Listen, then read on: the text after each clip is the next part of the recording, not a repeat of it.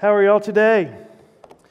I hope that you enjoy our sermon for today. It's just simply looking for reasons to celebrate. And we are a people that enjoy celebrating. I think there's something inherent about who we are that we want to rejoice. We want to celebrate. We want to reflect on the good things of life and of faith and share that with others. So today we're going to talk about celebrating and celebration. I hope when you came in today, either going to life groups or even here to worship, we published a second glance on second and third Sundays, or depending on how the calendar falls. And there's some reasons to celebrate. If you remember, last week was Super Bowl Sunday, and we celebrated that and the culture that we live in, certainly a football game, but we had our own version of that in reflecting on world hunger and what we could do as a people to take care and to support Feed the Children and the work that they do, and to put that in our minds of how we can constantly be reminded of our need to share and to give to others. And we asked you to give an offering for those that stayed for lunch and even those that weren't able to stay. And our offering was right at $2,400. So that'll be shared with Feed the Children as they do their work locally and internationally. And that's a reason to celebrate. Also notice, and down towards the bottom of that, we are ready to announce today that we have totally and completely paid off our Ignite Capital campaign. Isn't that great? Yeah. I was told that check came in the offering today during Sunday school or during church. Someone brought it by that officially got us over what we owed.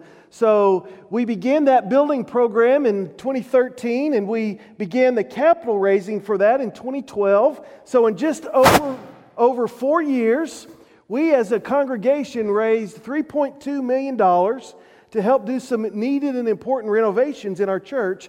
And that church is worth celebrating. And we'll look at some ways we can do that more formally and officially here in the next weeks. But that's a significant time for us.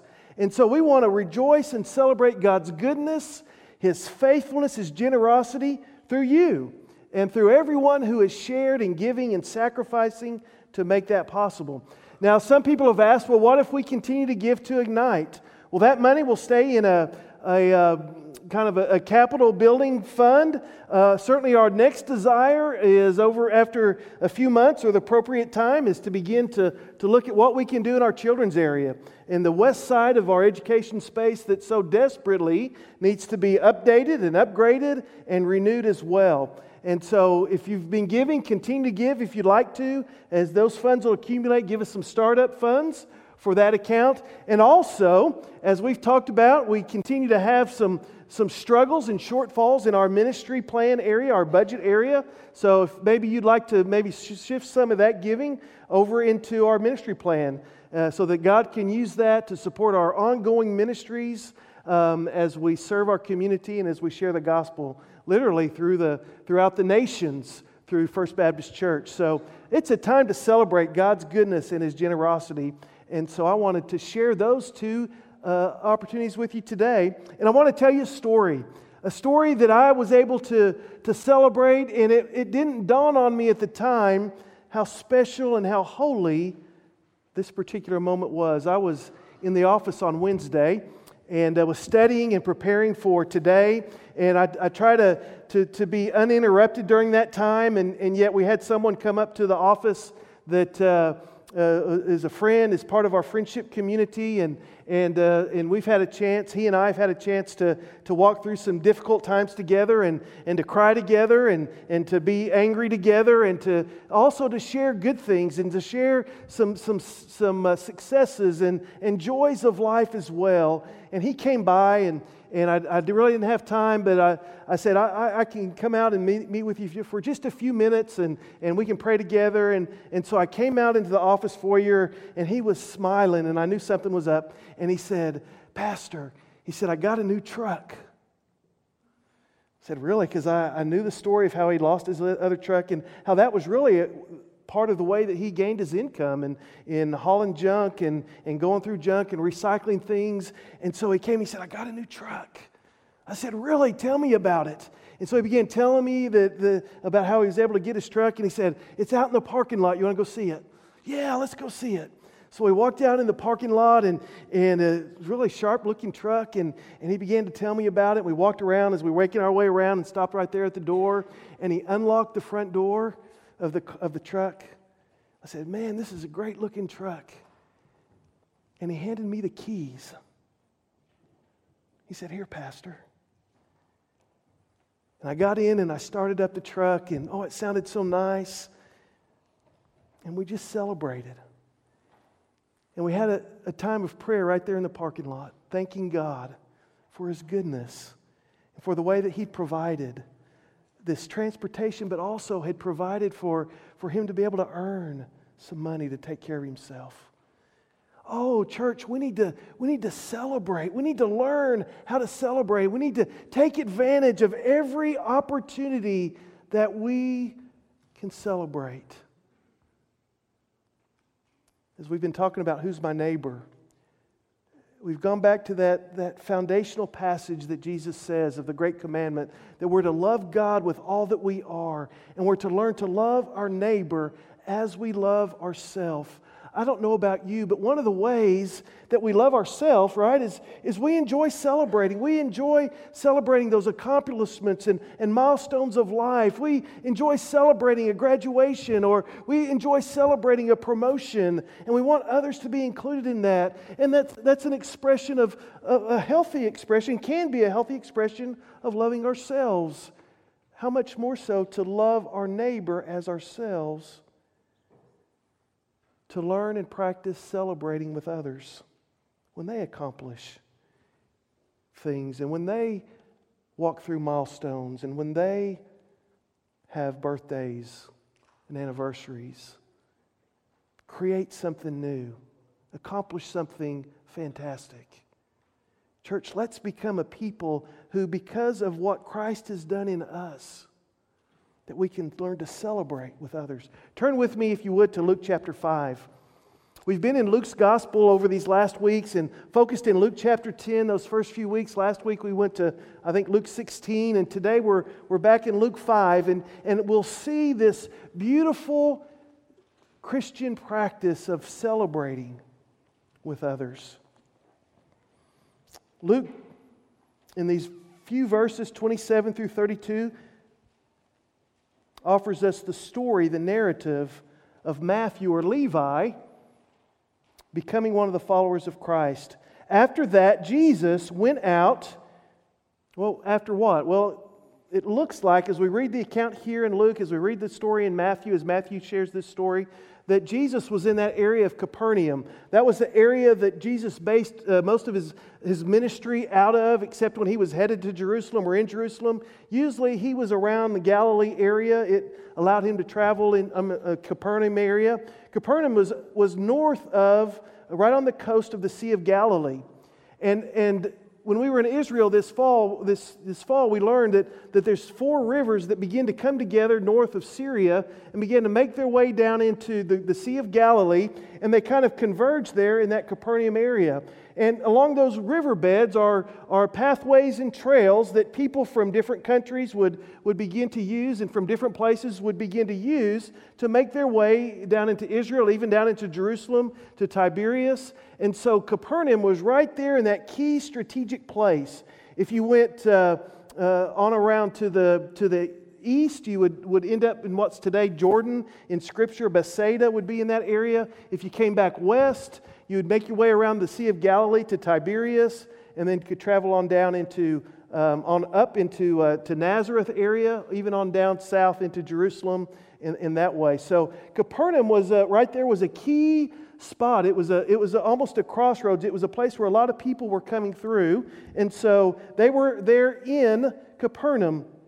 And after that, after he was there in Capernaum and he was lived there and ministered there, particularly was in and out of the synagogue there. After that, Jesus went out there from Capernaum, he's right there on the coast, and he noticed a tax collector named Levi or Matthew sitting in the tax booth.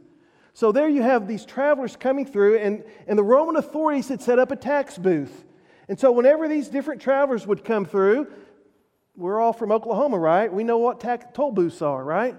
Whenever you're driving along the road, on the highways in Oklahoma, there's a good chance you're going to have to pay a toll. Well, that's the same thing here. And Matthew was the toll collector there. And as people would come through, there'd be a toll for using the road. There'd be probably a toll for whatever goods and supplies that you were carrying through. And so that was Matthew's job. He was the toll collector, the tax collector there, right at the Sea of Galilee, there by Capernaum. And Jesus said to him, "Follow me." And Matthew left everything behind, and he got up and he began to follow Jesus. And Levi, or Matthew, gave a big reception, a big celebration for Jesus in his house. And there was a great crowd of tax collectors and other people. Gotta love those other people, right? We're going to talk about who those other people are in a little bit, who were reclining at the table with them. And the Pharisees and the scribes, the religious leaders, they began grumbling at his disciples, saying, "Why do you eat and drink with the tax collectors and the sinners?" Well, there's who the other people are, right? They're the sinners. And Jesus answered and said to them, "It is not those who are well who need a physician, but those who are sick. I have not come to call the righteous, or the so-called righteous, but sinners to repentance." It's interesting that as this story begins, the first question or the first opportunity that Levi has is to come and to love God fully. Isn't that what we talked about? The great commandment is to love God with all that you are. And here, as we're introduced to Matthew, in the first few lines of being introduced to Matthew, the invitation from Jesus comes to Matthew to come and follow me. Luke's story of Matthew begins with the invitation for Levi to come and follow God fully and totally and completely. Now, it's interesting that the Scripture says that Jesus saw Levi. Jesus saw this tax collector. This word "saw" means more than just a glance. I see that person over there. No, this word is a little bit more in depth than that. This word implies that Jesus noticed. Jesus observed this tax collector. Jesus had observed Matthew. Have you ever observed someone that really enjoyed what they were doing or really did a good job of it, and you just kind of sit back and you watch them? Especially if they're interacting with people, there's a grace and there's a rapport and a charisma, and it's just fascinating to watch someone work when they're doing it well. At a restaurant, to watch a waiter or waitress who enjoys what they're doing and does it well and serves.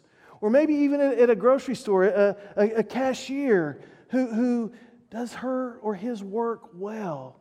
And you just kind of sit back and you observe and watch. Or have you ever seen someone that does that relationally? That just is fascinating to watch in relationship with others. And you can tell they're really connected and engaged, and their full attention is on that person. And to sit back and to notice and to watch that. I can't help but believe that that's what this text is trying to tell us, is that Jesus noticed Levi. He noticed Matthew. He noticed this tax collector. He noticed the way he did his work and the way he treated people.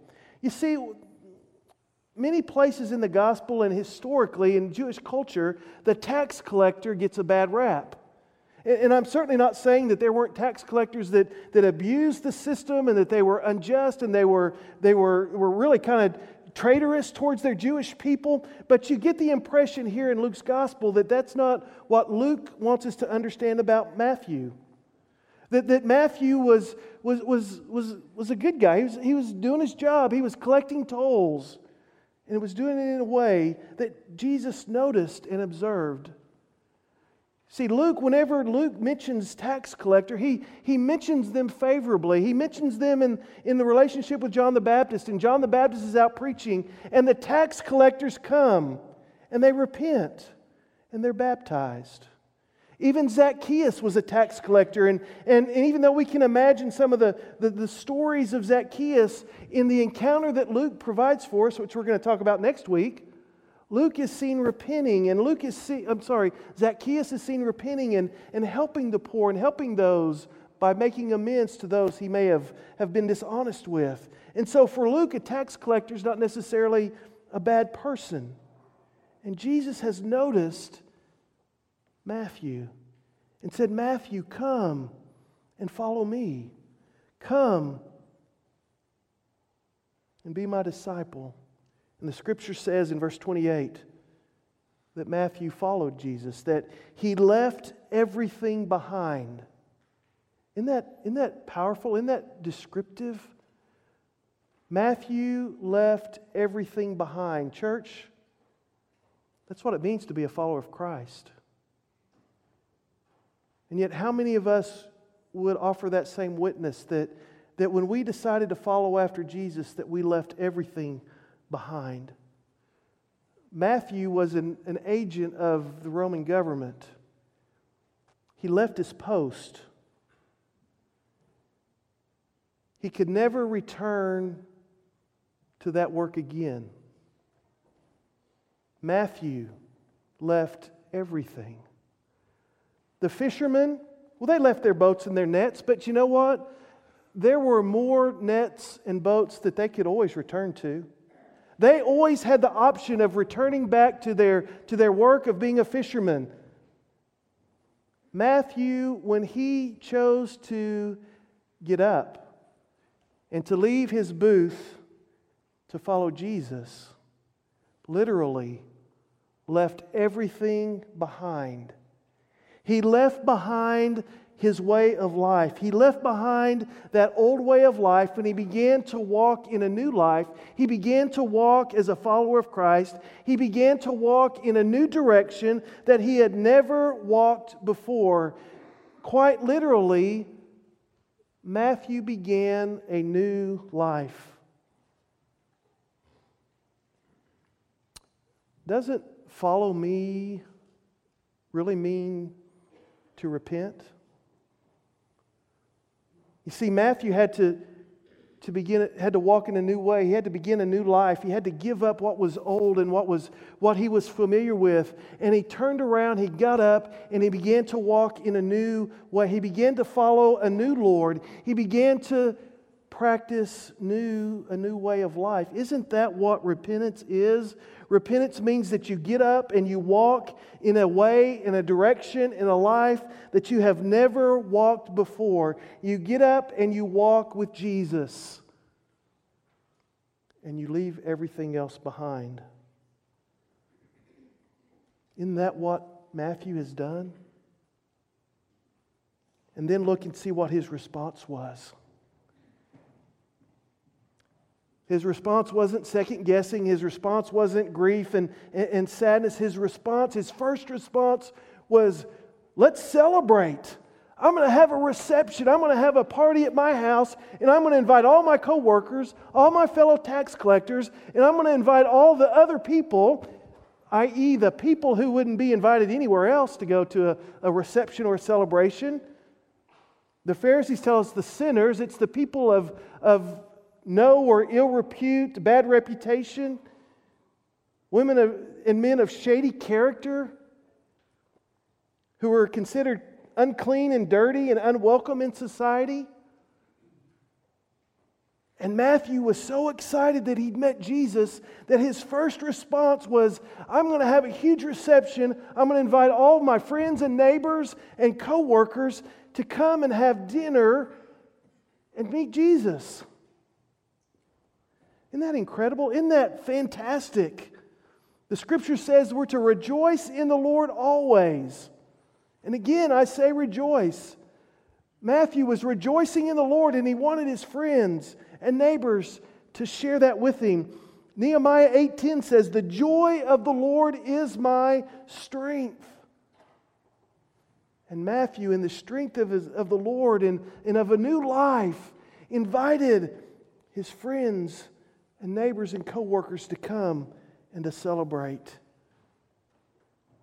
We love to celebrate significant milestones and accomplishments in life. And Matthew understood that this was one of those. And so he had a big celebration, and he invited folks to come and share with him.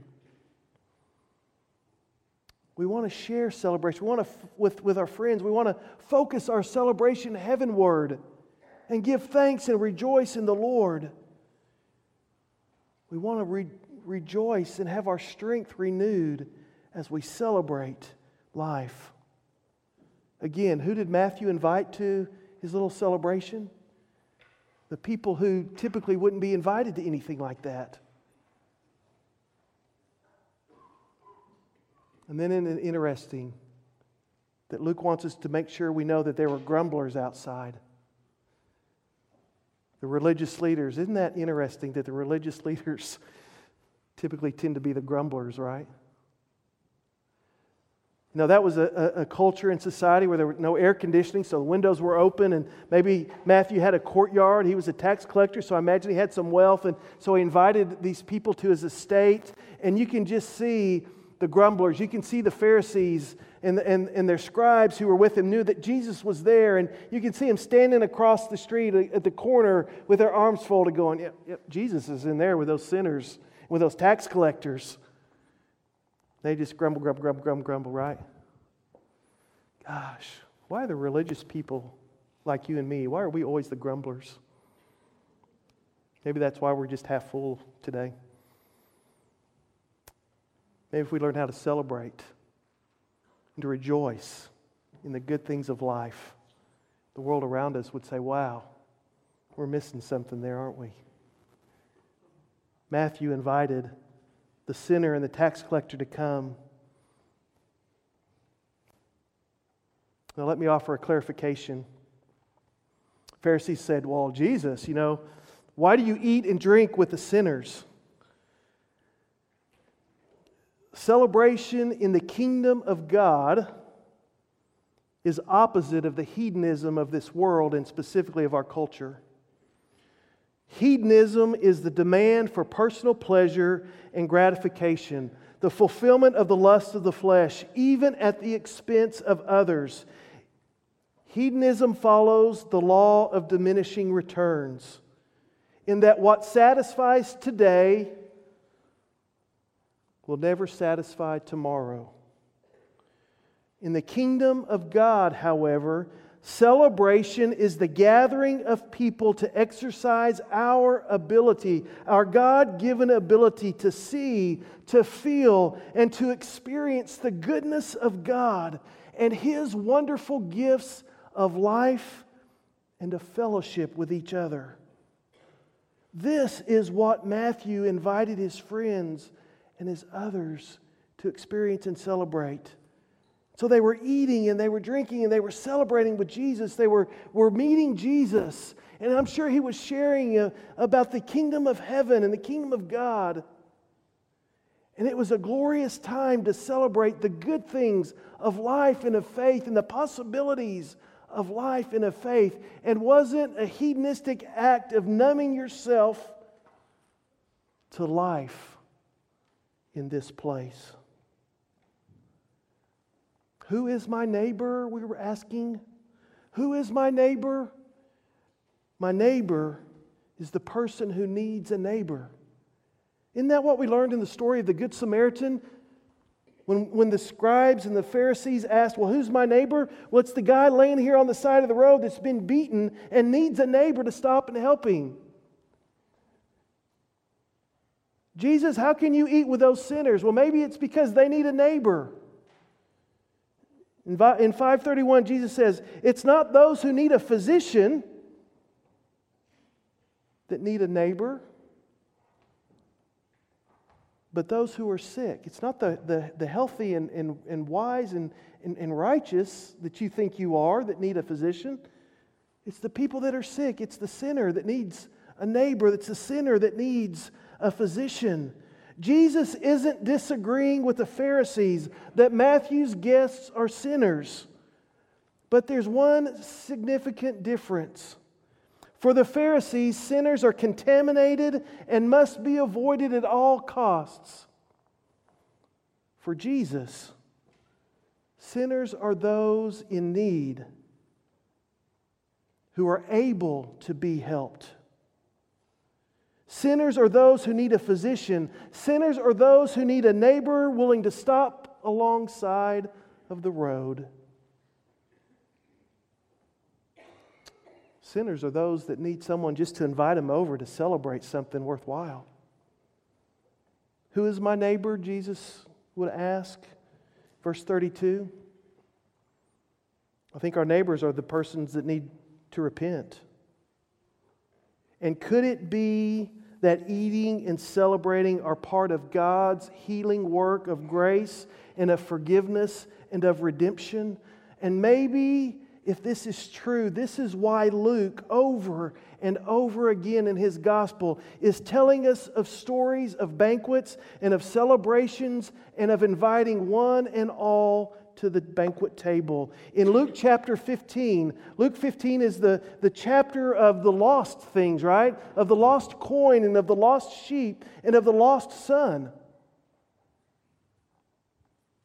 But Luke chapter 15 is also the chapter of the found sheep and the found coin and the found son. And do you know what happens in each one of those stories when something is found? There's a celebration that takes place. The neighbors are called and the friends are called and said, what was lost is now found, and let's celebrate. For Luke, celebration is an expression of life and of love and of an invitation to forgiveness and of repentance. In Luke chapter 14, Luke puts it this way: when you give a reception or hold a celebration, don't just invite your friends and your relatives and the rich who can return the favor. Rather, invite the poor and the crippled and the lame and the blind, because they cannot repay you. And a few verses later, Luke says this: go into the highways and the hedges and compel them to come to the banquet. Compel them to come to the celebration. Luke offers us a picture of repentance not through hell and fire and condemnation, but through communing and banqueting with the sick and the hurting and the sinful. The kingdom of God in Luke is here in this story, is symbolically and prophetically proclaimed, received and realized as we sit around the table together. In that experience is an experience of repentance as we sit around the table with Jesus. So who is my neighbor? My neighbor is the person who needs to celebrate. As Christians, we must learn more and more and more to practice the gifts of celebration and hospitality, and to celebrate those gifts with our neighbors. Matthew gave a big reception for Jesus where? In his house. So how are you using your house, your residence to connect and to reach out and to minister and to celebrate with your neighbors? That's one of the conversations that we're having as a church, is what does it mean to be a neighbor? And who is my neighbor? Well, what if we started with the people that just live around us? And what if we began to invest ourselves in their lives and in conversations with them, that we began to know how and when to celebrate with them, to banquet with them, to reception with them. Church, we live in a culture that suffers from despair and depression and loneliness. And celebration is a spiritual practice that finds its way through us in the midst of our own struggles.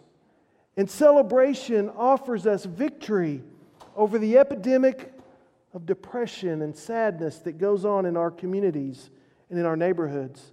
Now again, celebration is the expression of life. It's the celebration of life. It's not an escape from life. It's not an escape from life like drunkenness and immorality and other life-robbing addictions. Rather, celebration is life-giving and life-expressing. Church, we need to find ways to celebrate with those at work, with those in our neighborhoods, with those in our families, here at church. Philippians 4, rejoice in the Lord always. Again, I say rejoice. Celebrate in the Lord always. So what if, as part of our spiritual practice as Christians, we began to celebrate more purposefully rites of passage? When the neighbor down the street gets their driver's license, celebrate. When the neighbor down the street graduates from college or high school or whatever school they're going to, celebrate with them. Celebrate the things we celebrate in our culture. Celebrate accomplishments. Celebrate when someone creates and does something new and exciting. Celebrate birthdays and anniversaries. Celebrate whenever you get the chance, and get to know your neighbors in such a way that you can learn to celebrate with them. Will and I have the wonderful privilege of coaching an upward basketball team, first and second graders. We've got 6 boys on our team, and one of my goals through the season is to make sure that everyone scores a basket. Now that's a big deal in first and second grade basketball because sometimes it's just hard enough to get it to the basket. So we work on passing and we work on shooting and we work on trying to pass the ball to each other during the game. And we celebrate when we're able to just pass it to each other. But we're about halfway through the season or so. We've got 3 of our boys that have scored baskets. And so yesterday, we had a couple of our boys there that hadn't scored yet. And so we, after we got into the game and our guys that do lots of scoring had scored, I said, okay, now we're going to try to pass the ball and get one of our other guys some shots so they can get a basket. And sure enough, we'd pass the ball around, and finally it got into the hands of one of our boys. And he was right there by the basket, and he shot the ball, and it went in. And we celebrated. It was just a silly basket, but he made it. And we'd been trying to get him to score, and so we celebrated. And at the end of the game, in Upward, they do a great job. We give out stars, and there's an offensive star that's gray, and we have decided that star is going to be given out whenever you make your first basket. And so we were gathered around, and we were giving out stars, and he knew it was coming. And we gave him his gray star, and the boys and the parents, we celebrated because he made a basket. Church, that's what we're called to do as followers of Christ. To love God with all that we are, and to love our neighbor as we love ourselves. And we love to celebrate. And so don't we think that our neighbors would like to celebrate as well? Let's find reasons. Let's find those made baskets of life that we can celebrate with each other. And throw a party, throw a banquet, and rejoice. To love our neighbor as we love ourselves means that we learn to celebrate with each other. Church, let's find reasons to celebrate with each other. But even more so, let's find reasons to celebrate with the tax collectors and sinners and neighbors of our community and of our world. And invite them to the table and introduce them to a redemptive way of life through Christ in a gracious and loving and compassionate way. Let's pray.